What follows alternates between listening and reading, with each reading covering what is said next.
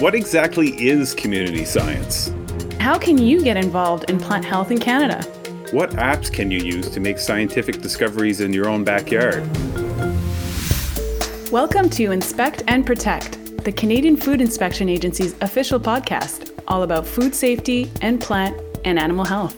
I'm Greg Rogers. And I'm Michelle Strong. We're in communications at the CFIA, and we're excited to host this series discussing the what, the how, and the why of the agency's work, and how it relates to you and your family. Today we're talking about community science and how everyone can get involved in protecting Canada's natural resources, whether you have a science degree or not.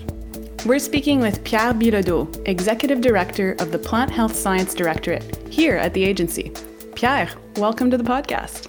Well, thank you for having me. I want to dive right in and talk about community science and what that means, but first, tell us what you do at the CFIA. As Executive Director of Plant Health Science, I'm basically responsible for a group of about 40 people, providing strategic advice or science advice to our programs and operation colleagues, doing risk assessments on some of the key pests or potential pests that may come to Canada, and then doing a lot of surveillance, planning some of the survey activities that we're doing, and we're also managing some research activities. Today we're talking about community science or citizen science. So I guess, the first question, Pierre, is what is community science? Science is really the study of nature and behavior of natural things and the knowledge that we obtain about them. So really, it's about anybody can do that. You don't need to have a PhD to do science. So when talking about plant health science, community science can mean making specific observation in your daily activities. You walk to the park, you walk to the forest, you water your houseplant, or you do gardening, or you mow your lawn, and you look for unusual things, like yellow spots on a leaf, a hole in the trunk of a tree, or a bug on a tomato plant. So this is what, for plant science, what community science looks like. Anybody can participate, right? I went out for a walk not too long ago with a friend, socially distanced, of course, and I saw a piece of wood with some swirls on it. So my instinct was, I wonder if this is emerald ash borer. I took a picture because my dog was sniffing around it and I thought it was cute. But is that something that can be considered part of this whole thing and I could submit it? Yeah, for sure. That's exactly what I'm talking about. And we'll probably talk about it a little bit later, but there are specific tools that you could use, like you're seeing some swirly things on a bark or on a leaf. You can basically take a picture and then you could use that to try to figure out what it is that you've seen and whether it is a specific invasive species or something that is common to your environment. I'm sure we have a list at the Canadian Food Inspection Agency. Yeah, there is a list of regulated pests for Canada. There's about 250 of those that are listed. Oh, wow. Let's take a second to discuss why the Food Inspection Agency is involved in all this. I think sometimes there's confusion about our agency's name. What's the context here? The Canadian Food Inspection Agency is the national organization mandated by the Government of Canada and the International Plant Protection Convention to safeguard plant health in Canada. So it's in plant health. This is our mandate in Canada to make sure that there's no invasive species that come to impact the plant environment, the plant production, which is agriculture and all this, but also the plant that we find in the environment, like trees and bushes. We have to understand that plant health is very important for Canada. We are an exporting nation, and we export a lot of agricultural product, canola, barley, wheat, and these sort of things, potatoes. So it's very important that plant health, that everybody understand the importance of plant health, not only from a production perspective, but also from an environmental perspective, because, trees are plants. Every species or weed plant species that grows in the prairies, they are plant and they need to be protected. Going back to the idea of community science, what's the potential impact someone can really have making observations in their day-to-day life and reporting what they see? Like, do you have real world examples of how this works and what the impact is? In 2013, one person in the province of Ontario, in Toronto, identified a sample of Asian longhorn beetle. So they saw that bug, that was a new bug, and they identified the bug, and they called CFIA and said, "Here's the situation. I have this bug. What is it?" And based on this finding by a citizen scientist, we were able to validate that it was actually Asian longhorn beetle, which is a regulated pest in Canada. And we were able to put in place a whole series of activities that allowed us to try to eradicate that pest in this particular environment. And it's only last year in 2020 that the agency was able to successfully eradicate Asian longhorn beetle from this 2013 identification. But if it had not been from this community scientist, maybe the infestation would have been much more bigger, and it would have been much more difficult to try to eradicate that pest. So we know eradication is like the best case scenario kind of thing, but in instances where eradication isn't possible, why is it still important to report bugs? Yeah, eradication is one thing that we can do. If the pest is too well established, then eradication is very difficult. Then what we try to do is slow the spread, and that's what we do with the emerald ash borer. In this case, it was introduced in Canada many years ago, and now we know it's not possible to try to eradicate it. So we're trying to put regulated areas so that it's contained in this area and it doesn't spread more. And this is why we have the Don't Move the Firewood program, because if you go camping from one area which is regulated to a non-regulated area and you bring your firewood, you may be the one that will spread this disease or this pest further away from the regulated area.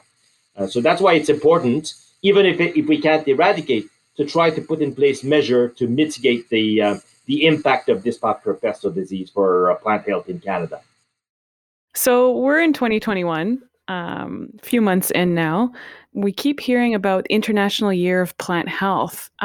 Does that have something to do with this year?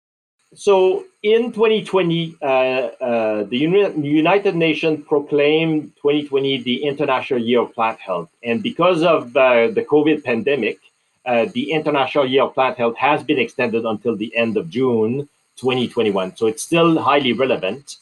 It's a good opportunity to think and talk about plant health across the world, to try to understand what it is and understand what are the implications of plant health in Canada. But the other thing is the entire environment, the forest, the trees, the prairies, the wetlands, and they all have specific plant species in there that need to be protected.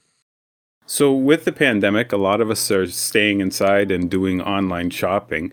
Some would say too much online shopping, but if people are looking for plant products online or getting seeds in the mail, should they be keeping any special considerations in mind?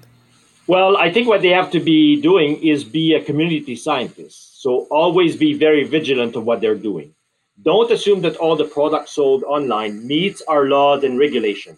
Do your own research to know where you're buying from, particularly if the product or the source of product is unfamiliar to you. CFIA would have some information on our website for any e-commerce activity. So you're welcome to have a look at this. One example of this is last summer, many Canadians received unrequested seeds in the mail.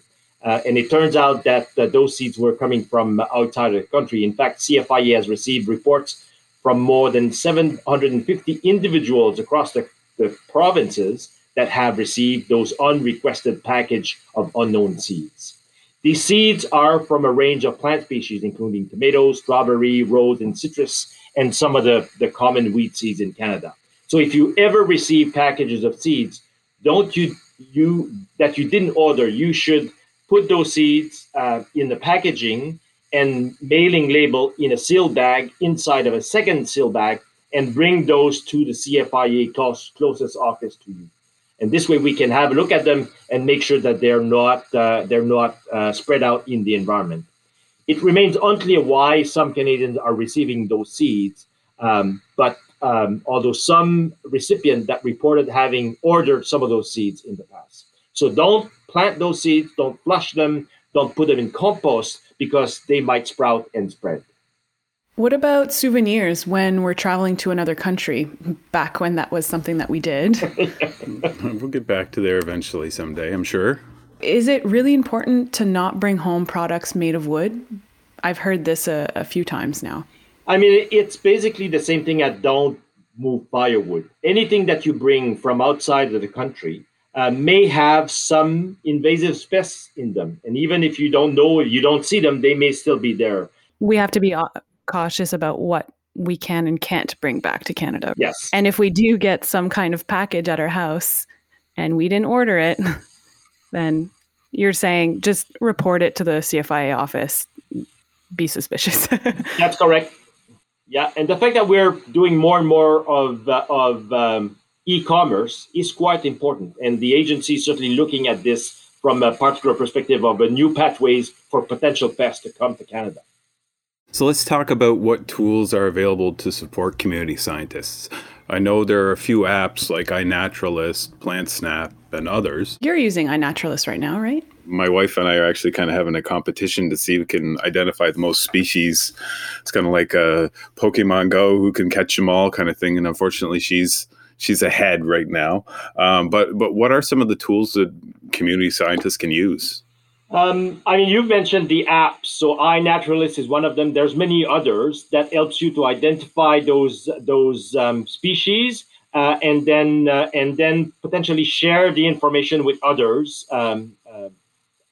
So this is one tool. The other one is, the internet. There's a whole lot of information on the internet about what species is regulated in your area. What are the key? If you go in the forest and you see some things, you can take pictures and then compare to what you see on the internet.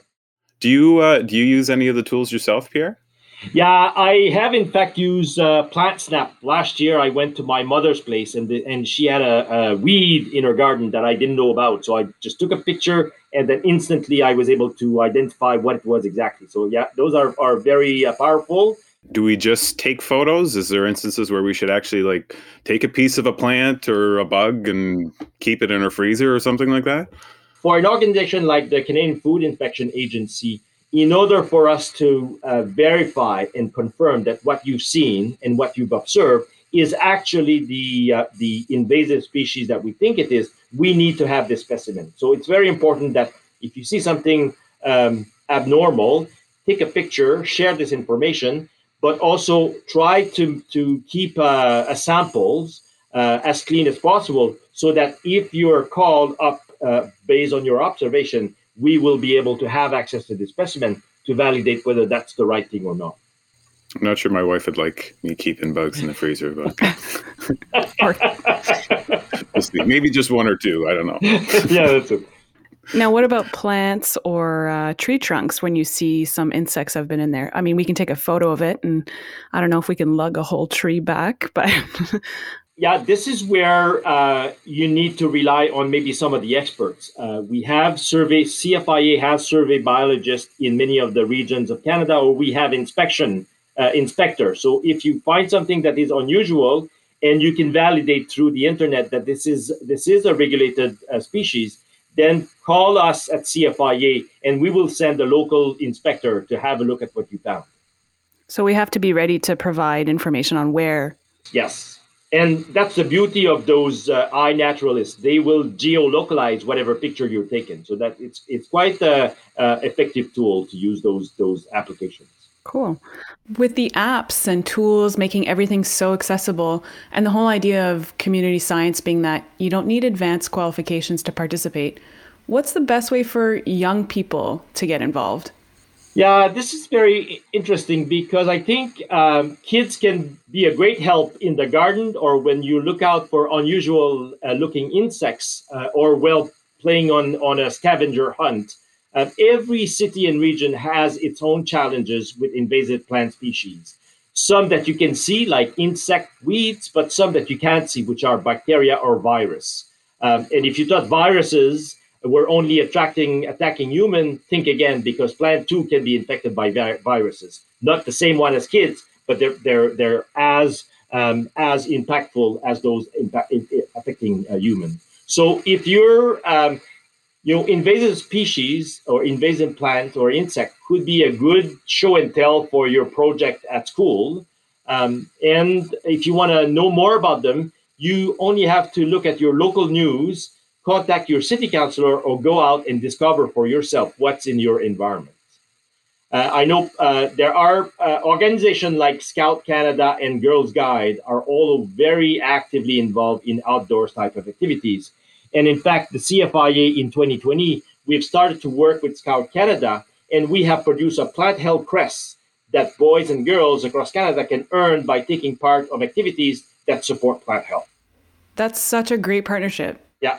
There's been so many interesting angles on this subject, and I just want to say thank you, Pierre, for joining us.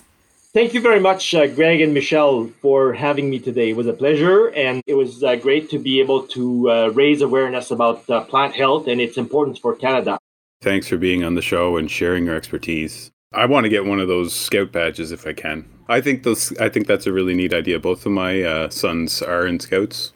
Fun fact, I was in Scouts. Oh, really? I have all the badges. I know what I'm doing next. I'm going to be downloading those apps and giving them a go. You'll have to find me on there. I'll give you my username. We should also probably mention our website where anyone can go to get more information about plant health in Canada. And about food safety and animal health too, of course. For all that info, check out inspection.canada.ca. This has been Inspect and Protect, the CFIA's official podcast.